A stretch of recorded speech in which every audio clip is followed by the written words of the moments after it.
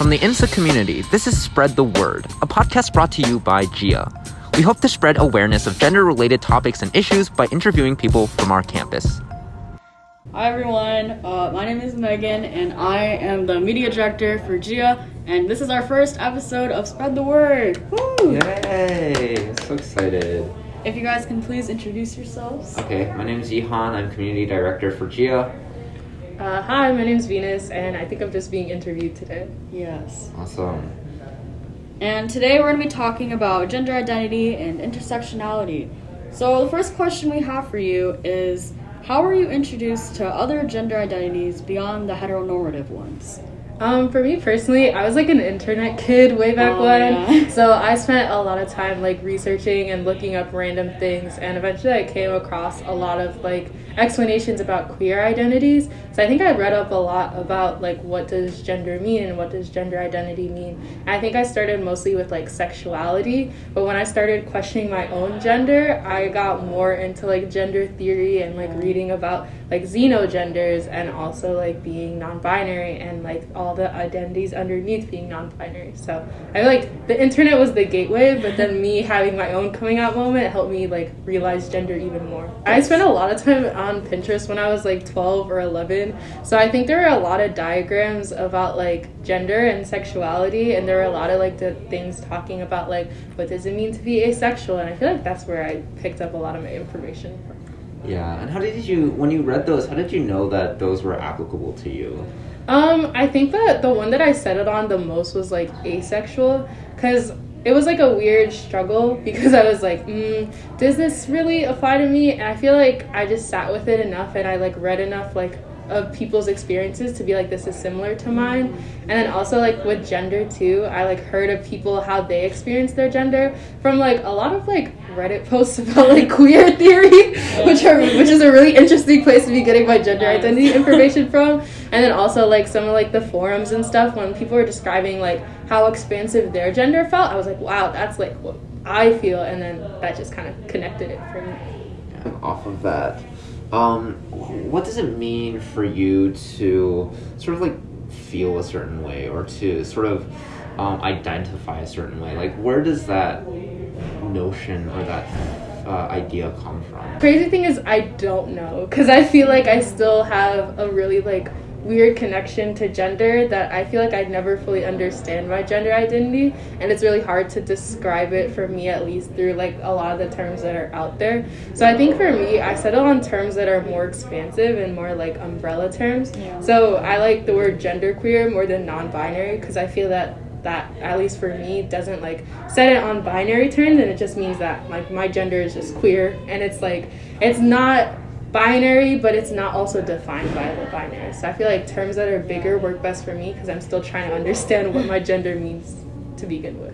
In terms of like the intersectionality of your gender identity, how do those concepts affect your experience at like IMSA or school, just like in general in your life? Yeah, I think that a lot of like genderqueer people or non-binary people, especially at IMSA, are perceived a specific way.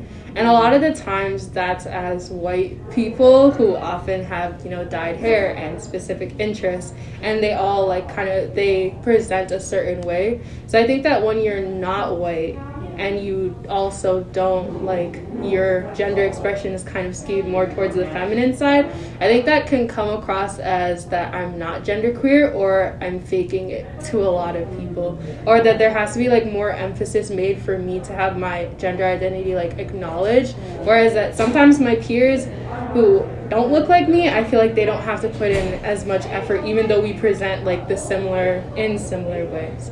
So I feel like that makes me feel like I have to re-explain my identity at IMSA like tens and thousands of times to like even feel like people understand. Yeah, and I guess going off of that, are there any particular challenges that you feel like you've encountered because of your identity? Yeah, I think that like one of the things is like fitting in with my own community at IMSA, because I think sometimes, especially for like the Black community, a lot of things are divided on gender. So when you don't have a specific gender identity, it's kind of hard to figure out like where I fit in, and then also like relating my experiences as someone who was raised as a girl but isn't a girl and had experience And also just kind of figuring out where I fit in general, I think, at IMSA, because a lot of things are like IMSA guys and IMSA girls, and then there's just kind of the gray in between. So, yeah. Yeah, and I feel like that's a problem that I feel like minorities in the United States have had for a very long time. Not even within like queer communities, but also in like women's communities and stuff like that. It's like it's just like a certain box. Yeah, like both of us are Asian Americans, and like there are definitely times where it feels like exclusionary. Yeah, in I certain agree. places. Yeah, and I know that like at IMSA, I know I was talking to a friend about how like just kind of the non-men in STEM culture, or just like what it's like not being a man at IMSA. And I think like oftentimes you just kind of get grouped into, like, a lot of non-binary people get grouped in with women, so then like the distinction is kind of hard, especially when you're like working in like predominantly male spaces, if that makes sense. I definitely noticed, like, someone pointed out how usually like the more advanced STEM classes, they're mostly like male dominated. Yeah. And it's like this, I don't know, that's such an interesting, I don't want to derail this conversation. It's such a big topic. There's definitely a lot of things. Gender goes into like a lot more things than I realized when I didn't come out, and then when I did come out, I was like, wow. Like, you just realize how differently you're perceived and how differently people treat you, especially like when you come out to them, especially in high academic spaces.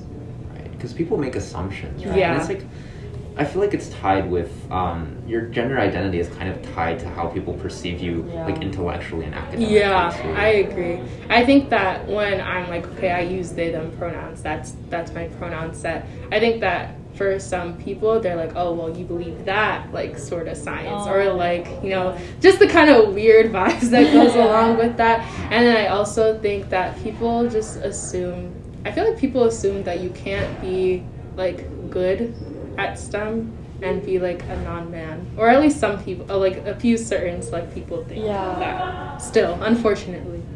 Are there any particular things that you've noticed here, or for example at any work that you might do, or in like any SIR or stuff like that, that you've noticed where people are making like assumptions about you, or other assorted challenges that you might have faced? Yeah, I think that a lot of people, like, just looking at me, a lot of people just assume, oh, well, that person's a girl. And then I think that their perspective of me switches after I explain that I'm not. And so it's hard for them to see me as my gender identity when they already make an assumption. So that when I do explain my gender, it's mostly just like, oh, well, I still see this person as a girl, but they told me this, so I'm going to try to think differently, or something like that.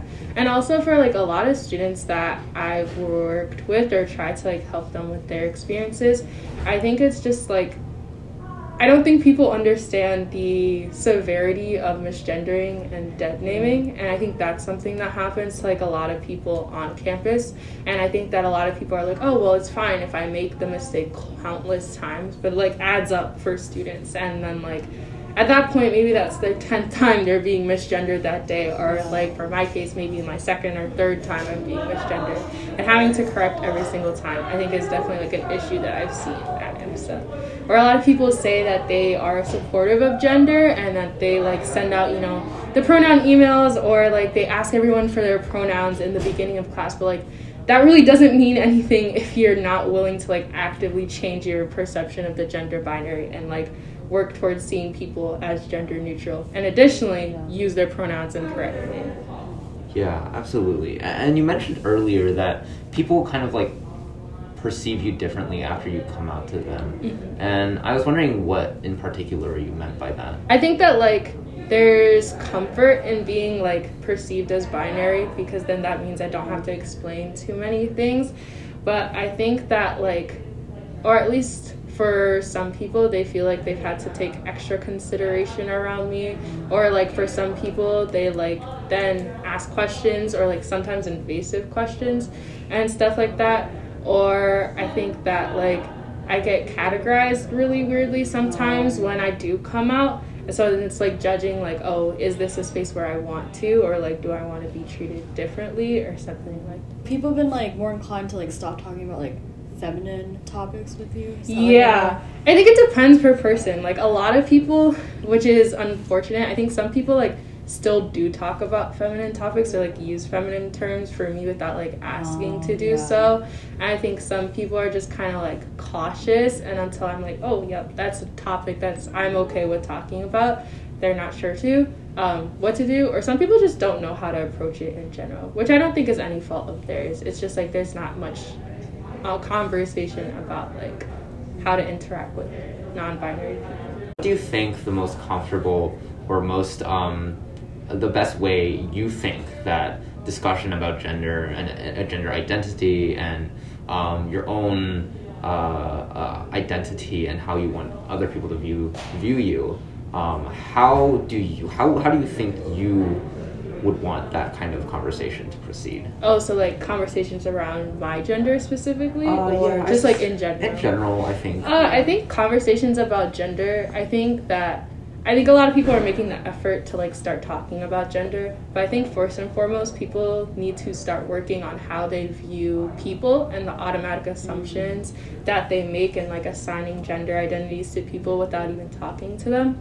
And then I think that like conversations about gender shouldn't be like taken lightly, and I think every person should be asked about their boundaries beforehand, because there's a lot of people who are really, really comfortable in explaining their entire gender identity to you just so that you learn more, but then not every person's comfortable with that. So like setting boundaries with like, these are conversations that I'm willing to answer or conversations I'm willing to have, but not every person like me is gonna want to have this.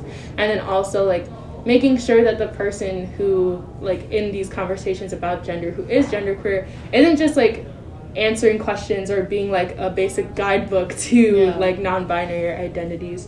I think it's just like a place of respect, and then also making sure that like people in these conversations about gender are aware of their privilege and not speaking over people. Because I think even within like the trans community, there are like varying levels of privilege, and when you start conversations about gender, some people can forget that, if that makes sense. Yeah, I think that's a very useful insight for our listeners, especially because like it's about people around you too, knowing how to respect boundaries and stuff like that. So what you've said, I think, is really, really useful in that regard. Yeah, really, really helpful. I think I just want to add one thing really quickly. Also, when you're talking about gender, I think like being open and being respectful is very, very, very important, especially when you start to talk about like neopronouns and xenogenders. And I think for a lot of people, they're like, oh, why should I listen to this? But I think at the end of the day, it's about basic respect for how a person views themselves and their gender identity. Like, no one is obligated to explain their gender to you, but it's your obligation as a person who is not them to respect them and affirm their gender identity. I feel like it's just important to like not assume. Yeah. Just kind of just be neutral, you know what I mean? Yeah.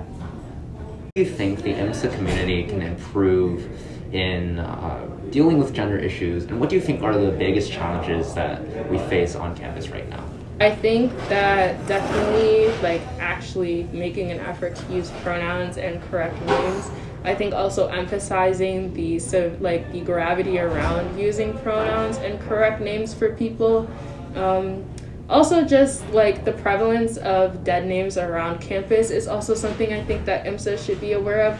Just because like there's a lot of situations where your name will be out there and people will be able to see that without your consent to it being out there. Off the top of my head, I think a lot more issues include like bathrooms and bathroom usage, and making sure that students are knowing of the fact that they can use the bathroom of their gender identity.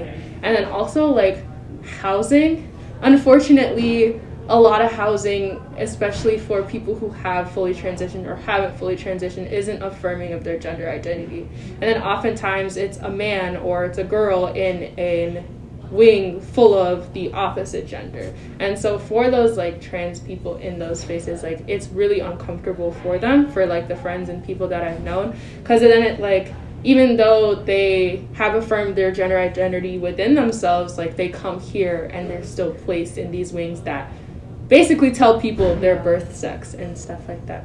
I think there's a lot of things to improve. I definitely don't know all of them off the top of my head. So I feel like just talking to the community at IMSA, like everyone has their own share of like feedback and what can be improved. I hope that answered the question. Yeah, and I guess a big part of that is the administration being receptive to Yeah. student feedback Yeah. and listening to what the students want. Yeah, definitely. I think there's like a lot of collective work to be done together. Yes. Like we're on our way. We're getting there. IMSA's like it's not the worst, but we definitely have work to do and like just like improvement to do as a whole.